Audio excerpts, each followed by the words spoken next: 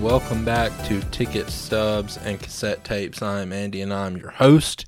Welcome back for another episode of the Ticket Stubs OctoberFest. I really enjoyed doing the first episode on the Blair Witch Project and the Blair Witch, the direct sequel that came out in 2016. That was a fun episode talking about those two movies. Not what I thought I was going to kick the season off with, I'll be honest, but you know, I just recently, the other day, watched The Blair Witch, the 2016 film, and I really can't even tell you for what reason. I mean, I've seen it before, I saw it in theaters.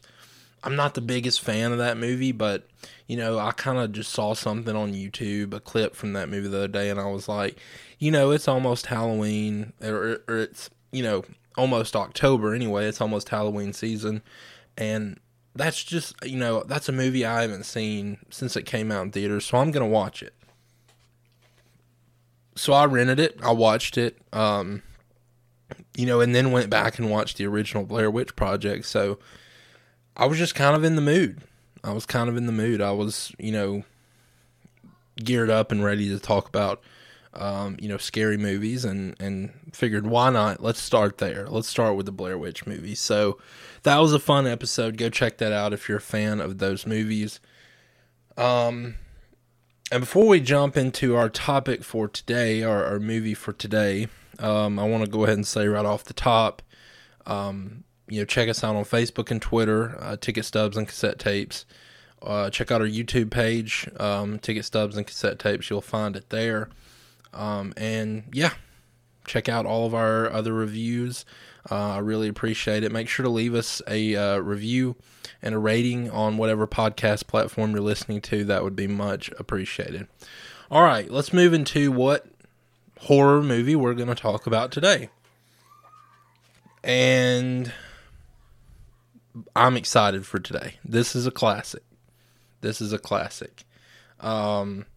We're talking The Exorcist from 1973. You know, it is the most, if not the most, it's like top 3 most iconic horror movies of all time. You know, this is a William Peter Blatty written masterpiece, of course directed by William Friedkin, starring Ellen Burstyn, Max von Sydow, and Linda Blair. It's a classic, right?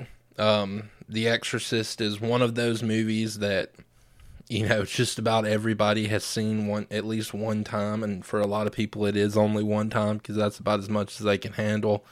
And, you know, I kind of want to start off by saying it is amazing how, even though we live in a completely different world today, you know, this is 50 years later now, and even though it's a completely different world than it was for the most part, this movie still has an impact when you watch it.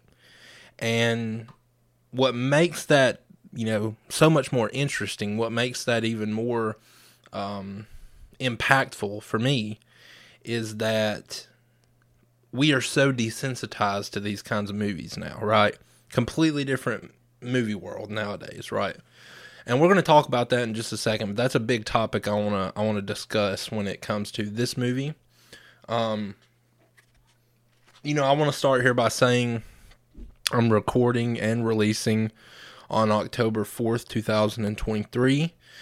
Tomorrow night, The Exorcist Believer releases in theaters, and I will be seeing it tomorrow night and reviewing it tomorrow night. So I'll try to have that up on the podcast feed for you. Of course, it's going to be a direct sequel to the Exorcist, the original Exorcist, kind of pulling the Halloween 2018 route, where it's gonna sort of bypass all the other sequels and just become a direct sequel. Directed by David. It's going to be directed by David Gordon Green.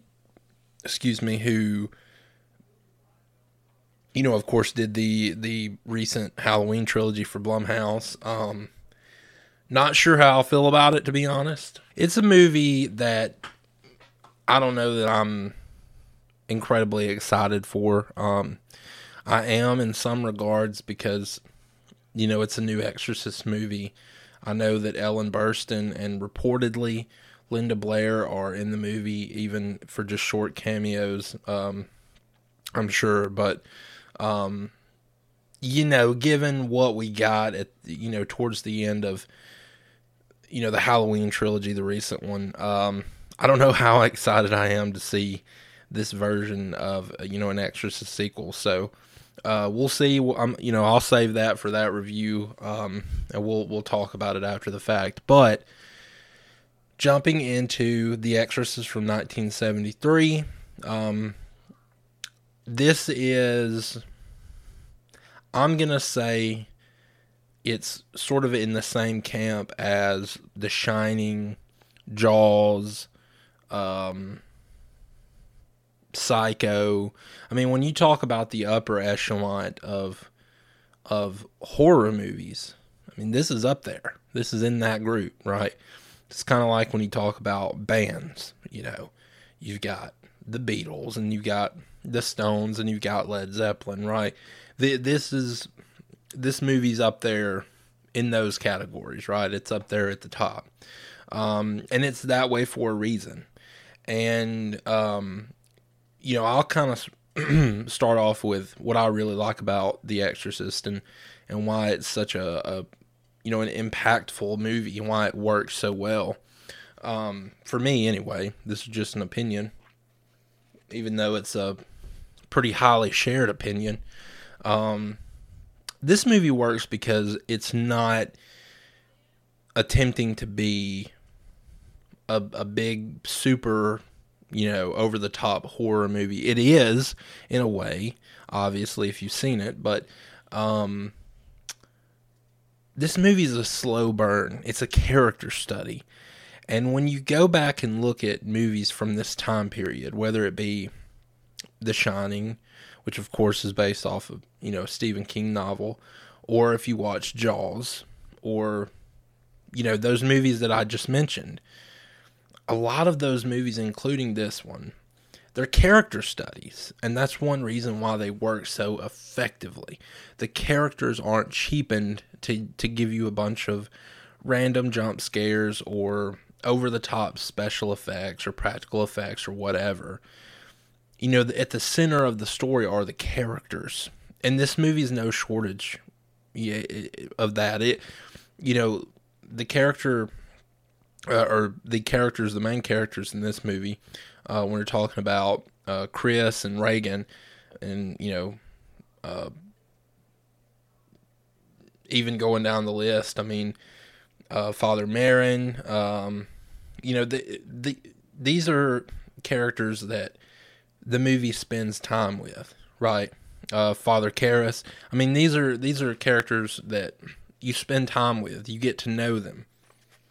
The movie isn't, 5 minutes of, everything's okay, and then, the rest of the other next hour and a half of the movie is, jump scares and demons and witches and all. I mean, it's not that. It's a slow burn character study.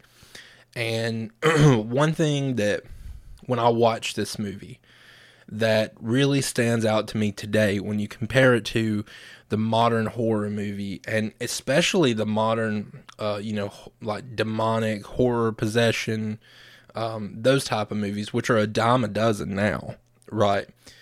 The Exorcist kind of opened a door that really hasn't been closed. with the demonic possession movies. But the thing that stands out so much about this one is, there's not a lot of quick camera work. There's not a lot of look at this effect. There's not a lot of I'm going to try to get your attention right here so that when the camera turns back here, I'm going to jump out and make a loud noise. That's not what this movie does. And, that's unfortunately when you talk about, movies like the Conjuring universe or the Insidious universe or, all of, the modern day demonic possession movies, they rely so heavily on preying on your senses, right? And what I mean by that is they try to get your attention here, and then all of a sudden they're going to jump out and make loud noises, and loud noises here and loud noises there. And this is how we think you want to be scared. With this movie, there's none of that. It's creepy. And that, to me, is always the most unsettling. We talked about, it's almost the exact same conversation I just had when talking about the Blair Witch direct sequel, the 2016 movie, right? And the thing that it didn't seem to understand when it came to the original Blair Witch Project. A lot of times, it's what you don't see that scares you. And in this movie, that's not really, a factor, because you do see, obviously, Reagan as she's possessed, and you do see the demon some, and, Pazuzu, and you see all that stuff. So it's not really that case. But in this movie, the camera likes to linger on certain shots. It likes to draw these scenes out, and they just get more uncomfortable and more uncomfortable. And you find yourself sitting there, and you're not kind of preparing your mind or your body for a jump scare, which is what we do now if we go to a theater and see a scary movie. We're just kind of all sitting there waiting for the next jump scare. And that's not what a movie like this does. You're sitting there and you're just uncomfortable, and it's growing, and you continue to be uncomfortable, and you're on the edge of your seat, and you want to see what happens next. And the whole time the movie is just kind of poking and prodding you and making you more uncomfortable with what you're seeing on screen or what you're hearing or what you're experiencing through characters. And that is what really sets The Exorcist apart. Even today, from all of the other movies that you could really consider to be a part of this subgenre, right, with the demonic possession and things like that, that's what really sets it apart. I think that a few movies over the last 5 decades have, some of them have taken that formula a little bit more than others, and it seems to work in a way for them. But for the most part, when you think about movies like this, especially movies that have been made in the last 20 years that are a part of this same kind of subgenre, it's just a totally different type of movie, right? I mean, like I said, it's kind of cheap scares. And, 40, 50 years ago, movies weren't really made like that. And that's why I think that they're far more effective in general than what you get today. And that's what really worries me about the new movie, even though, I haven't seen it yet. That's one thing that kind of worries me based on trailers in The Exorcist Believer, is that it seems like it's going to rely heavily on jump scares, but come back this weekend and I'll have my review up for that movie. and you'll be able to hear my thoughts on that and, how that turned out, in my opinion. And you'll have to excuse me here, folks. I just got through exercising and doing my exercise for the night, and so I'm kind of, sat right down to do a podcast right after while I was, geared up and ready to go, and I'm still struggling to catch my breath here, so you'll just have to excuse me for that. Let's see here. Let's dive a little bit deeper into The Exorcist. So, the time period in which this movie came out in, and that's something that is so important when you talk about The Exorcist. 1973 This was not an era, not a time period in which you would expect to see a movie like this, right? And that's one thing that I think for newer audiences is so jarring, right? When they view this movie, I've known people who, within the last 2 or 3 years have seen The Exorcist for the first time, and they're really thrown off guard because you hear The Exorcist and people know it's an older movie, people know the time period it came out in, and a lot of these same people have seen, the newer demonic possession movies of the last 20 years, like I talked about, and that's what they expect that kind of, a movie to be like. And they know that's probably not what this is like, being older. So I think that a lot of people who haven't seen this movie and go into it nowadays think that it's going to be kind of mild-tempered compared to what they've seen. And then they watch it and they're like, oh my gosh, like, like that was extremely unsettling to watch. And again, that's the impact that this movie has. I can only imagine, and some of you, out there listening may have had the opportunity, but I can only imagine going to a movie theater in 1973 and sitting down and watching this movie. I mean, that would have, been mind-blowing at the time, right? Because there was just nothing like this out there. Nothing. And so, that really has boosted the movie quite a bit as well over the years, just standing out so much in its time. But again, it would be one thing if this movie worked within its time period, but maybe is not as effective today. But it's almost more effective today because of the kinds of movies that it has influenced that are nothing like it and still can't touch it. And I think that speaks volumes about what William Friedkin was able to pull off, and what these actors and actresses were able to pull off. That speaks, quite a bit strongly for them. This movie actually did win 2 Oscars. When you're talking about horror movies, that's just something you don't ever hear about. A horror movie winning Oscars. This movie did. And I think it was nominated for something like 19. I mean, it was insane. Again, you just don't see that much, when it comes to horror films. You don't really see that much. But, again, that just speaks to the kind of power this movie has. I'm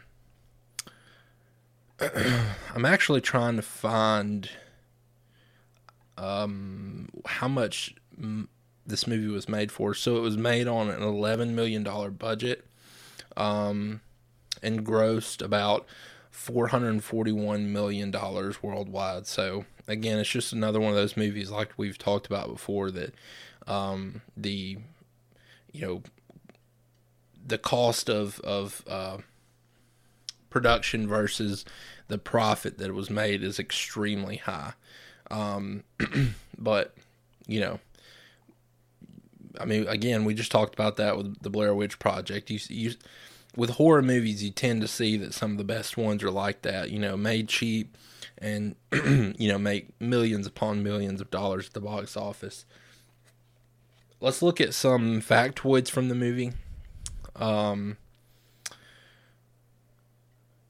I'd always heard about the impact that Linda Blair's acting had in the movie, and I know that on the first day of shooting, like the exorcism sequence, Linda Blair's acting actually stunned Max von Sydow to a point where he forgot his lines. I mean, and there's several little factoids about this movie, like that, where it's just you could even see during the making of this movie what it was going to be.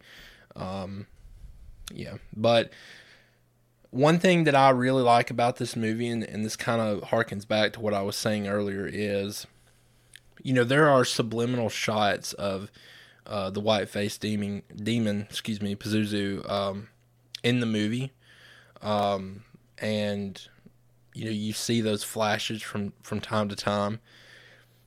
Again, in the modern day kind of version of this movie, those would be great opportunities for jump scares, at least in the eyes of directors who would make those kind of movies. And that's not what this movie uses them like. It's very subtle. It's very quick. There's no sound behind it. And it's just, again, it adds to that uncomfortable feeling that the movie gives you.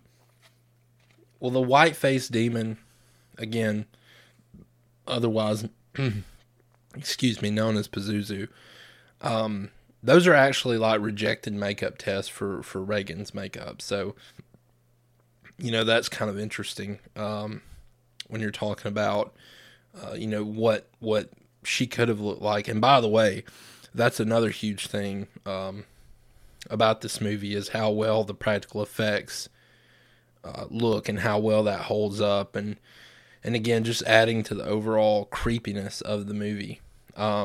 Jack Nicholson was actually up for the part of Father Karras, which would have been extremely interesting. I think Jason Miller ended up, doing such a fantastic job, though, that, it's hard to imagine anyone else playing that role. But, that would have been an interesting take on the character with Jack Nicholson. All in all, I would have to say that, in today's day and age, it would be so easy to, kind of shove The Exorcist in a box with all of the other movies that maybe it has helped spawn or influence. But you can't really do that with The Exorcist. 50 years later, it stands alone, at the top of that subgenre. It is still as impactful today as it was in 1973. I don't think that we'll ever, see a movie that really captivated or stunned audiences quite like that this movie did. And, good luck to anyone who tries to create, a masterpiece like The Exorcist. I don't know if you could call it lightning in a bottle, but, they don't make movies like this anymore. These movies, which are, true character studies and, everything that happens in the movie is almost taking a backseat to the fact that it is such a strong character study. These kind of horror movies are just not made anymore. And hopefully we can find our way back to that at some point.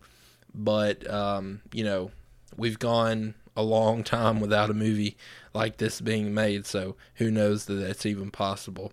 But make sure to check back on the podcast. I will cover The Exorcist Believer. We'll talk about that, and I'm looking forward to it. Looking forward to continuing, the Ticket Stubs OctoberFest with you. So make sure to check back in with us later this week. All right, for now, that's all for me. I'm Andy, and I'm your host, and we'll catch you next time.